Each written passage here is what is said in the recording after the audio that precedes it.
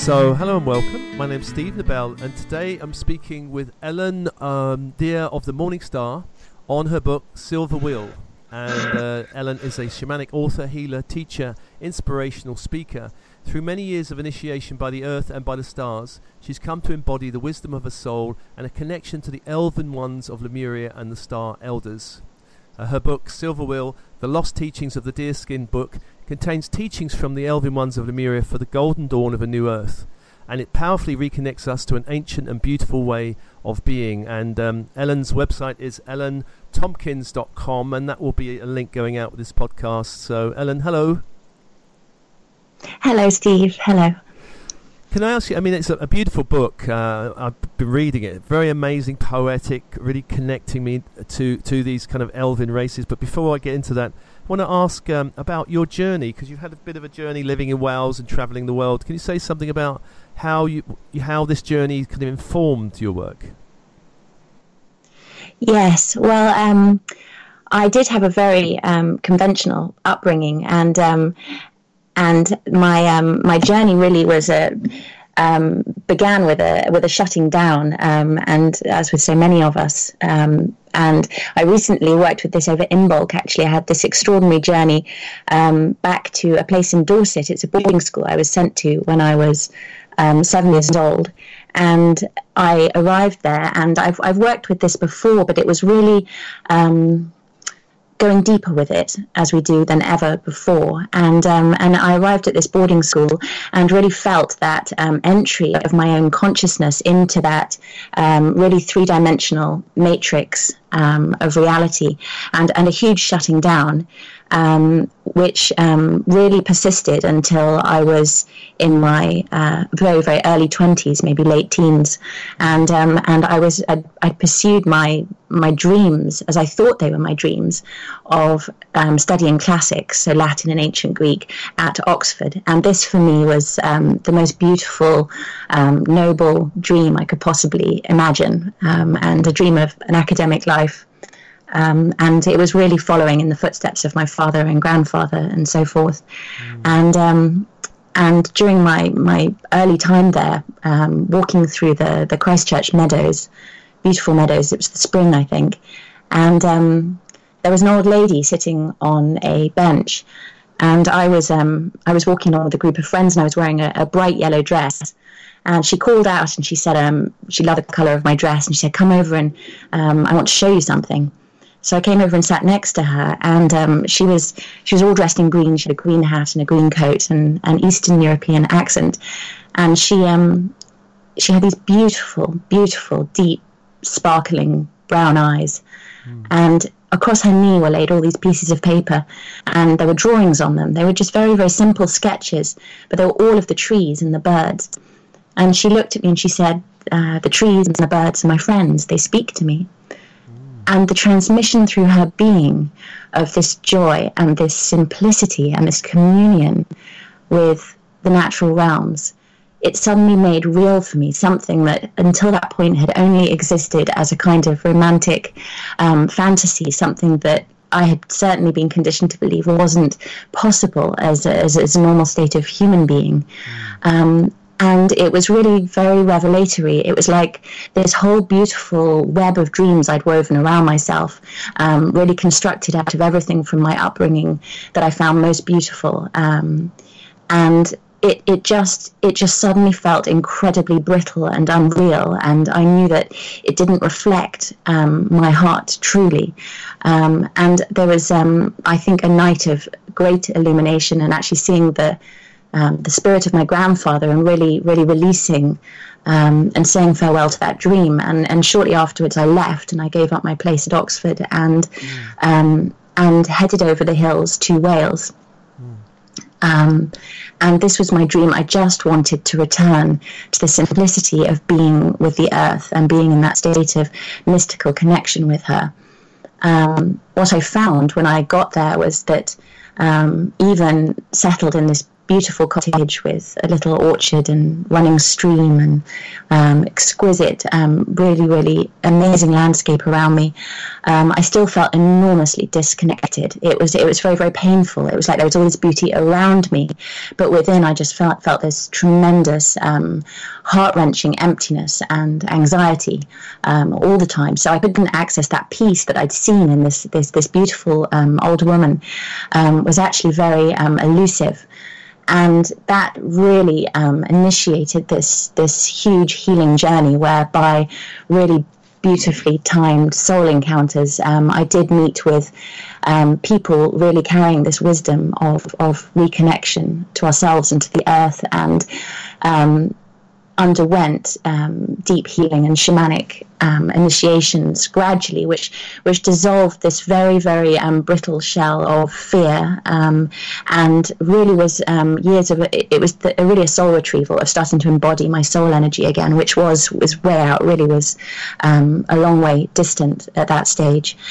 And it actually brought me back. Eventually, there was a pivotal moment of restoration when I remembered the small girl I'd been before I went to boarding school, and living in London, actually, so not a wildly natural place. But I remember having a very, very deep mystical connection with the stars at night, merging with the lights of the city, so it was though the sky and the city were all one, and singing these deep prayers and songs with this sense of this soul that was so ancient and full of this sort of sorrow and joy that was all one, and this deep, deep knowing that made no sense in the heart of a small girl as far as I was aware of reality, but was very powerful. And it was like that dreamer of the stars. Once she reawoke within me, once I reconnected with her, then suddenly that I had been longing for, the shining realms of the earth, of that interconnection, all awoke around me.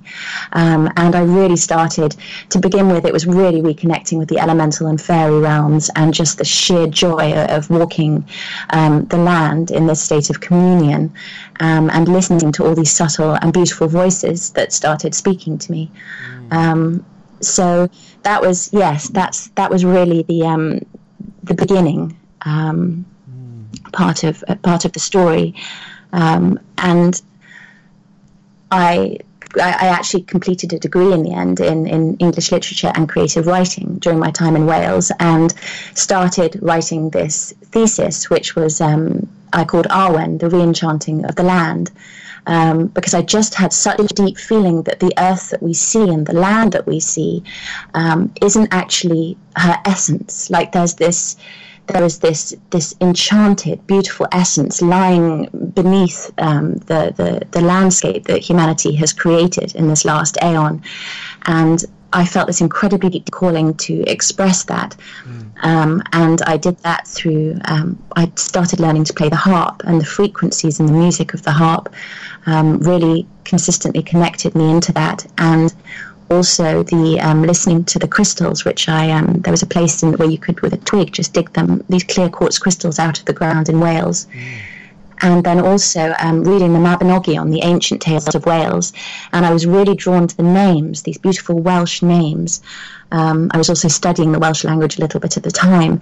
And so somewhere between that, as I walked the land, as I listened to the crystals, as I listened and spoke the frequencies of the Welsh language and the old tales, and then the music of the harp, all started carrying me into these sort of ethereal realms of the soul, of the earth. And there was really a sense of wanting to dive beyond any fairy tale or myth that we have about them, just feeling there was this pure, energetic light essence that lay somewhere way, way deeper, that was longing. There was this sort of longing that was both within my heart and within that essence to emerge more fully, to step out of invisibility, like a deep, deep cloak of invisibility had been thrown over it. So that was the beginning of my process of discovering Silver Wheel. But what it really involved was a letting go of every single concept about what I might be seeking. I couldn't really find it in any book about any fairy tale or mythology. It was really listening to the pure vibrational essence. And over time, that led me deeper into the forest and listening to the trees and the waters. And I really began receiving these visions of the Shining Ones. And they seemed to morph across this line of being pure beings of light, and also then appearing as very much the images that we receive of the more elven, goddess-like forms, and then into also sometimes morphing into the almost like medicine women, sort of more Native American appearance. And I couldn't, it was almost confusing because I couldn't resolve it into one story. I wasn't sure what story I was tracking, what I was in. Was it part of recovering the beautiful indigenous heritage of our lands that was stored within the earth, or was it connecting to the lost goddesses? Was it part of that restoration of the divine feminine? Was it or was it something else? What was this sort of pure light form that I was seeing? And I didn't have any concept around Lemuria, but I just had this massive resonance in my heart to those beings, and that layer of vibration within the earth that became just more and more vivid and apparent. And through my shamanic work, it really felt increasingly through the drum and very spontaneous, intuitive creation of ceremony and ritual, which is the way I've been trained. It's not hugely formulaic. It's very, very spontaneous. But the sensation that I was also unlocking that spectrum within the earth, that somehow I was unlocking the seals between the dimensions, and that wherever I went, these portals, which were really already there, but just that somehow through my soul essence was also working to unlock and bring them more into this dimension, that they were always stepping through. So for many years it was just recording this intense beauty of these visions that I was receiving of this strata within the earth. Because in my own... I mentioned before that we were chatting that I've been very interested in this subject, and I remember reading in Ireland they said that the fairy races, they had a very beautiful way of putting it, stepped sideways and disappeared into the light. That was the Irish way of doing it. Oh, beautiful. And then in Hawaii they had another one, and a whole story about the fairy races just one night decided they didn't want to intermingle with the humanity anymore, and they disappeared from this dimension. Because I heard you saying unlocking the seals, and it does seem to me like that there is a kind of returning of this where there's been a split for so long. These seals are being broken, released, and there's a returning. What have you found with the Shining Ones in terms of Lemuria? I know your book talks about their history of Lemuria. What have you uncovered about them so far? I mean, it's obviously an ongoing journey, isn't it? It really is an ongoing journey, and because everything comes through my own process of unveiling within my own being. So what I feel at this time, and I'm sure there's so much more to be revealed, is they really there's this beautiful phrase I came across recently, actually, the Amenti races. So really those original races that hold the beautiful first blueprint of the earth, her divine blueprint, really keepers of her sacred dream. And the Elven Ones are very much of this lineage. I mean, they've been so long interwoven with the earth, and the distinguishing feature of them, the characteristic, is this profound and extraordinary love for the earth and the vision of all that she can become. They really hold a vision of her as an emerald temple, and they came from other stars, other galaxies, my sense is of many points of origin, but they were really as though they were the original. In other star realms, in other dimensions, the dream of the earth was woven and created and then brought together here. And they're really part of that original creation, and their deepest care is to preserve that purity, to keep ourselves in alignment with that original dream and our original reason for coming here. And one of the ones that comes up with a great depth of feeling is that what's been forgotten in so many of our spiritual traditions is that what a gift it is to arrive on earth. It's not just a school of hard knocks or somewhere for the soul to learn all these difficult things so then it can transcend and go to another place. It's really a beautiful, beautiful gift. And there's a kind of passion in the elven soul, it feels, to transmit that and to transmit that memory and that knowing to us at a cellular level, at a really pure cellular level. So that with the elven ones, their real gift, the image I see again and again is of an elven one standing there and their palm of their hand outstretched and a flower just blossoming forth, just manifesting out of pure light in their hand, but into form. So they stand at that very pure threshold of creation where spirit becomes matter. Wow, beautiful. Now, I know there are a number of teachings in your book, The Silver Wheel, and one, I'm just going to read out the first one if you don't mind. There are those who will become keystones of the new earth. Their energy bodies will alter, they will shine, they will become the new earth. They will receive the initiations they need for this reconfiguration. This choice is animated by exceptional love for the earth. Can you say something about this process we're going in, this new earth, and this kind of initiation for this reconfiguration? Yes. Well, when I received this teaching, I was kind of amazed in a way, because my consciousness had been really about unlocking and bringing through what was ancient, and the sense of this new earth, which was actually, when I received it, a phrase that was unfamiliar to me. And I struggled in some ways with what that meant. And yet now, over the process of having received that teaching, that's becoming more and more real. The experience of that, what it points to, is something deeply specific and real. And what I saw when I was first shown the new earth was that the blueprint of the earth, her higher dimensional ascended star realms, it was floating out almost as though in space, as a separate sphere, separate from the earth. And this was prior to 2012 that I saw this, and really the vision of this returning and fusing and anchoring back in. And until that time, I hadn't had a concept of the soul of the earth being separate. But as the Elven ones teach us, this is the time of the dissolving of the veils. And yes, there's beautiful stories of when the Elven ones, actually towards the time at the end of Lemuria and the end of the golden time of Atlantis, that the veils descended, the mists descended, they went back into the earth, or they went over into other dimensions. And what we're going through now is really the reversal of that process. And it's happening within the earth.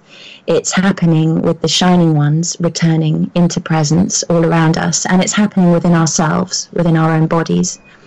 And it's this beautiful, beautiful metamorphosis and unlocking into presence of those really ethereal and otherworldly realms of the soul, of the earth streams. And this new earth is this refusion or re-infusion of that timeless dream into the present. And it's just available as an experience of embodiment such as we haven't known for a very, very long time. And in a sense, the paradigm has been that we travel into these otherworldly realms. We go into them, we receive gifts and treasure, and then we bring that back here. And that's, in some ways, has been the shamanic paradigm of soul travel, of journeying into another worldly realm, bringing back the treasure here. And less is that becoming the prevailing paradigm. It's actually that these ethereal and otherworldly realms are reinfused back into presence, back through us, back into embodiment, back into immediacy. And we receive these, as it says, there are those of us here to really undergo this process, to be forerunners of this process, and to lay the trail, and we dissolve a lot of the resistance in the field for others to follow. So we may go through our own very, some hard initiations, but we're really prepared and devoted. There's this deep love animating this choice to do so, and it's a very beautiful process, very, very intense, but very, very beautiful. And I think for all of us, as we go through the seals, the fears, the traumas underlying embodying at this level, the memories of that being shut off, shut down, interference with that level of embodiment, that the huge, in a sense, discouragement came in. We're really, really touching on the layers where that's most deeply encoded, and releasing those. And every time we go through those releases, we are freed to a whole new level of wholeness, remembrance, and it's incredibly beautiful. So that's the process where I'm going. And in the Deerskin teachings, it really refers to the fact that this is a process we're undergoing with the earth, and it's our times in nature. Through being with her, we undergo these incredible unlockings and processes of remembrance. So she awakens us, and in turn we're awakening her. As we're awakened to new levels of embodiment, we also find ourselves places and unlocking them. So it's very reciprocal, this beautiful reciprocal dance. Lovely. Well, I'm this book is packed with gorgeous poetry. I mean, Ellen, you're a totally poetic soul. I'm going to read one out if you don't mind. The white tree is turning gold. Swan feathers descend. Cross over a cloak, old daughter lost. A moth holds ritual in the forest of tears. Lost chalices gather of amethyst, amber, topaz. Her white hands seek amber, the ancestry of bears. Too far, from afar, it is here, and old love becomes older. Now, the book is packed with these kind of poems, which I feel are actually connecting us to something. You know, it's not just the words, there's an energy transmission coming through this poetry. Did you realise that, or is it something that just happened to you? No, I was very conscious of that. Part of my real passion was for this sense of immediacy and direct vibrational communication. I didn't want to be talking about it. I wanted it to be speaking itself. So nothing that's in there was ever recorded without it coming from that place. That it was very interesting, because I was listening to an other dimensional language and translating it into the language of this world. And as that happened, it was like the English language had to morph. It had to shift so that it held a direct vibrational template of that other dimensional language, that language of the stars and the other realms that was coming through. So I was very conscious of that in the writing of Silver Wheel. It is meant to be a direct transmission and an activation. Gorgeous, gorgeous. Now, I know the book contains a number of glyphs from the ancient Lemurian civilization, and that you were going to do a transmission of one of those glyphs, the Morning Star, which is a glyph of radical hope, a new cycle of creation. So, Ellen, I'm going to pass over to you for that. Okay, Steve, thank you. I'll just take a moment to tune in, and then I'll bring that through.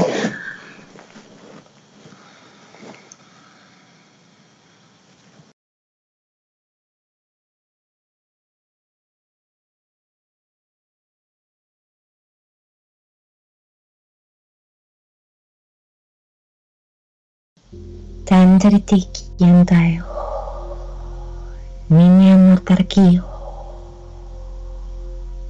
na anin martataki no nurtake stamin turki nyan martayo wingyar tarstami nunum tikashtantai yan barati ostr and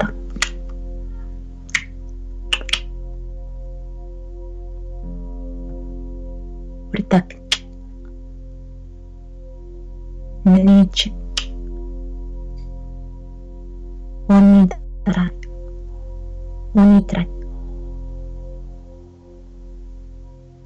unchishter nyamana dichta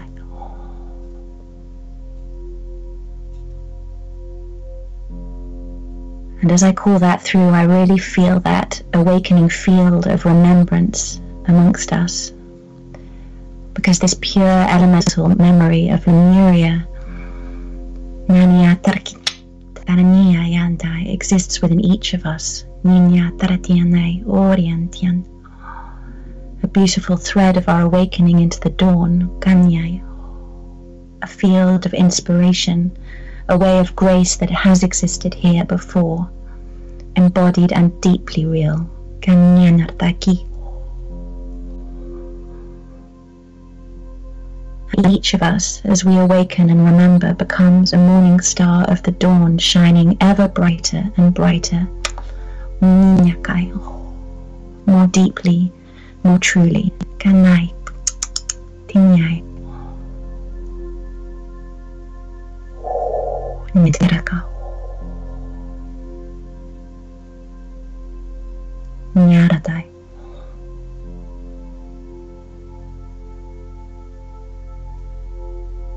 Nyanaya Taninyaya. And that does mean awakening our embodiment to those deep galactic transmissions of spaciousness that are held also within the heart of our earth, Kananyai. And as earth and star come together again, we remember this, that it is all one, heaven and earth, Kananyai, earth and star, Ninyarataya Ninyakai. Naniatya, and the restoration of the alliance of the star lineages, each carrying our unique gifts, coming into resonance and recognition of one another, and this beautiful recreation and co-creation of the new earth, Ninyo. Tetiandai. Blessings and thanks, Taraki. And may the elven ones and the star elders be with each of us. Good night.